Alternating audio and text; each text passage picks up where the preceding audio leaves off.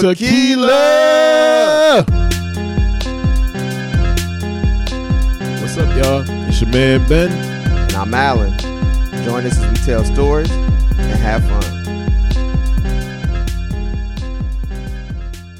Hello, everybody. What's going on? Another episode of the Tequila Vibe. Yes, it's your man, Ben. I'm Alan. And today we are going to talk about something that we both know a lot about. You know our story, and if you don't, basically we met while working at a catering company. Shout outs to our fam. They've all moved on to do other shit. Yes. They are doing their thing. We all started as a crew. Yes. At a company here in best Atlanta crew ever. where we bartended with some of the best people who've moved on to bigger and better things. Some of them have left Atlanta, sadly. Yes. But we are still close with them and we remain in contact. We do, and we do have one friend that still lives here. We ain't seen him in a while. Shout outs to Patty. Patty. We shout outs to you, brother. The service industry is a very interesting job to take. A lot of people think that it's just for like teenagers that are in high school and you get a job at like McDonald's and you do customer service and you move on to something else. There are many people of different ages that work in the service industry, and I've met them from 20-something up to like 60-something. You know, it's nothing wrong with working in the service industry, but it's hard. It's not for anybody that is thin-skinned, and you have to definitely have a love of money to do it, because that's the only reason you do it, because the check is nice. And I mean, and let's also think about the fact that I'm not surprised that a lot of people have transitioned out of the food service industry during the pandemic, because if you can make money doing something else that's less stressful, even if you're not making that much more, the fact that you're not dealing with the stress and the chaos and the toxicity of some of these restaurants and bars, this is why so many workers have simply left the industry. Oh my God. Yes. 100%. I keep wanting to call you Brody. Like, just in case, if y'all hear me call him Brody, that's his nickname. That's my name. So that's his name. So we both are bartenders, and I've served, so I've done both. But when did you start in the service industry? I started serving while I was in school at A&T. Okay. Working to make a little change to pay the rent. Yes. Rent was cheap then in Greensboro. I worked at Chili's and I worked at Olive Garden. Oh. And Date night central. Yeah, it was in Greensboro. That was the place to be. On a Friday and Saturday night, they sold Lambrusco wine where the price of a glass of wine was the same price that you could pay for a bottle at Walmart. But you know, Olive Garden's a big company, so that's just how they do. Yeah, my ex worked at the Olive Garden. We used to get breadsticks all the time, and breadsticks was popping. Breadsticks is solid. I mean, it was good. I started bartending 10 years ago. I've worked in a multitude of places, and every place is different, but what I will say is the nucleus of any good restaurant has to deal with the management team. And I've had really good managers, and I've had some really, really, really bad managers. And there's this one manager I was working at an establishment, a very popular establishment, at a location here in Atlanta that I will not say because I'm going to be classy. I'm not going to be mean. And all of my managers, they really were just stupid. I mean, they were dumb and didn't know what was going on. And they treated the servers like they were slaves. And they looked at the bartenders like they didn't know what they was doing. And I think that when there's a breakdown between workers and management, that's when the chaos happens. And most service jobs are chaos anyway, but there was a difference between chaos and unorganized chaos. So, Ben, what do you think? Do you think that it can be improved in terms of the quality of management? Do you think there's anything that can be done, or do you think that's just kind of this is kind of how it'll always be with a certain percentage of establishment. I think that's always how it's going to be. You have to choose your chaos. You have to choose your violence. I've never worked in a situation where there was, harmony. There were, it wasn't like people were getting like slapped in the back of the kitchen and stuff like that. But it just seems like you have to make sure that wherever you go, there's a modicum of respect between all different factions. Like the kitchen has to talk to each other. And let's talk about the kitchen. A lot of y'all out here really do believe in the dream. Like, I'm going to open up a restaurant. It's going to be awesome. Is it going to be clean? Because that's what it needs to be. It can be awesome. You can be popping. You can have hookah on the stands. Everybody, doing their thing and whatever. But there are certain things that have to happen in order for you to run a successful establishment. And one of those things is to make sure that you have the food. What is it? Certified Food Protection Manager. Yes. Certification. And me and Ben have talked about this a lot. And we feel strongly that if a lot of entrepreneurs and people with money here in Atlanta and in other cities who open up restaurants and dump their money into it, if they actually took the test that we took, they would never open up a restaurant.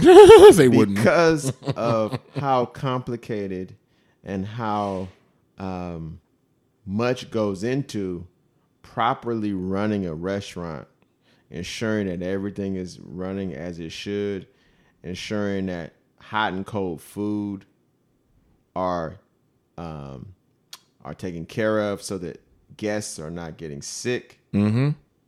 This is very complicated and it's very difficult. And a lot of people, I believe, do not factor that in before they decide to invest in opening a restaurant or a bar. Of course, because people are greedy and they want a quick cash grab, and you think, hey, I know how to serve flapjacks and bacon. Let me just open up a restaurant and get me some servers. Have you ever heard of Shigella? Have you heard of botulism? Do you know that you can't place your items of food in a space where roaches and rats and mice and little critters can get to them? Do you know that if your employee cuts themselves at work and you ain't got no Band-Aids, you gotta send them home? Someone would be like, nah, if it get into the food, just say it's like, blood, red velvet or something. Yeah, it's serious. And these things that Ben and I have brought up, you can die from. You can. And the biggest issue is that we feel that a lot of individuals in Atlanta and in other places, they don't fully think through the liability involved in opening up a restaurant, and the fact that you're completely dependent on 5, 10, or 15 people being on point at all times, washing their hands at all times, throwing out spoiled meat at all times. At all times. And we, while some people would like to imagine that this always occurs, it does not. And so this is something that people need to understand before they decide to open up an establishment. Yes. I'll ask you, Brody, since we're having this conversation, what was the biggest, because we both studied for the test, but because of time constraints and a whole bunch of other stuff, originally I was supposed to take the test, but after a while, Brody was like, nah, you taking too long. I'm going to do it. I was like, okay, cool. So he actually took it, but we both know it. You know what I'm saying? We both know the information. So either one of us can answer any questions. So what I will ask you, what was your biggest or shock or takeaway, or what was the thing that stuck with you the most after studying all of this stuff? I would say my biggest takeaway is I thought lawsuits, law, liability. It's very serious. This is no joke. If you get someone sick and they die, or they get gravely ill and they sue you, your business could be over with. You could owe a lot of money to the victims. Millions. You owe a lot of money to your lawyers who have to represent you and keep you out of prison or keep you, and it is something that stuck with me seriously. And I'm not going to lie to you. After taking the test, I personally do not want to ever open up a restaurant just because of the liability. And this is no shade to anyone that wants to open up a restaurant, because I encourage you to do so if that's what you want to do. I'm just saying that for me personally, I would not do it after taking the safety manager test and understanding fully the liability involved in opening up a restaurant. Well, because I'm a glutton for punishment, I still would love to open up a restaurant, only because I know what it's like, when you have like the vibe and people coming there and you're running like a good establishment. Oh, excuse me. I can edit that out. It's cool. I have always wanted to open up a restaurant, but the thing that I took away from the food manager training was there are a lot of things that have to be in place. And one of the things that I think is the most important is how you treat your employees. Absolutely. How you hire them. Because I worked at another establishment and the team was great, but they hired this one person, and because I'm not going to say he or she, they ain't going to listen to this. And she fucked it up. She just came in there and she just was crazy. And it was like, she added no value. And I think that a lot of times, because of where we are right now, post-pandemic or whatever, people just want to hire bodies. They just need bodies in there, and they just need people to be in there because they need somebody to cover shifts. It's very important that you put together a good team that respects each other, that works with each other, and that is not just with the people actually serving the food or cooking the food. It's up and down. It's all across the board. So what I learned is that not only does the establishment have to be pristine and clean and has to adhere to all the rules, the people that work there have to be willing to want to stay and also adhere to the rules as well. Because if you get disgruntled employees, then you will not be successful. You won't, and your business will close as fast as it opened. Like certain folks. Absolutely. And I think to get to our next point, Ben, this is why I'm very confident in the future of food trucks. Now, I told you I wouldn't personally open up a restaurant, but this is why I feel like food trucks are going to explode in Atlanta, and they're going to explode in America. And we don't want them to explode. Pick a different word. Sorry, not explode. They're going to expand and be successful, because think about it. If you have a food truck, depending on what you're selling, you can run it yourself, or you may be able to run it with a crew of 1 or 2 people. That's true. And it's easier to find 1 or 2 solid, good people to help you expand and manage your food truck as compared to having to get 5, 10, or 15 people and pray that they're all on point to have a physical brick and mortar restaurant. And so that's my only argument. You just need fewer people. And if you treat them right as a food truck operator, I just feel like there's a higher percentage of success in doing that than opening up a restaurant in this era. I want to give a quick shout out to my cousin Khalil, because he and his wife, they started with food trucks and then they expanded to a brick and mortar, and they keep expanding. So I 100% agree with what you say, because it all ties in, because the people that he employs, they love him. They love both of them, and they ride for him. And you don't want to bring the wrong people around you. Much like us with All Point Syrup, we have to make sure that the people that are with us, they ride for us, they believe in us, and they want to genuinely grow with us.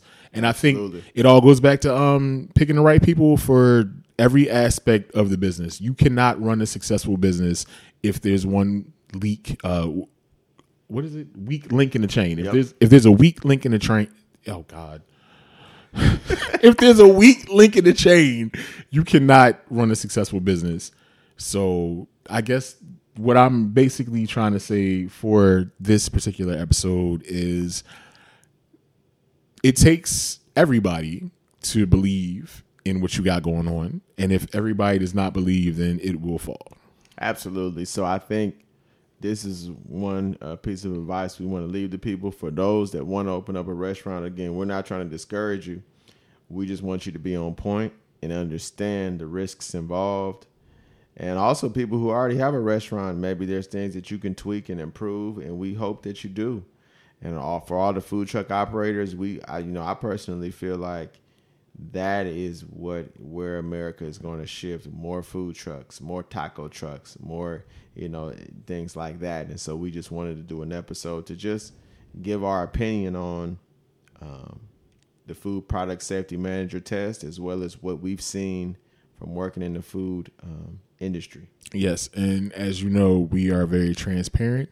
We love y'all. We are out of time, and we'll come back again to let you know everything that we got going on. All right, we out. Thank you so much for listening to the Tequila Vibe. Now, take a shot. Follow us and leave a review wherever you listen to podcast audio.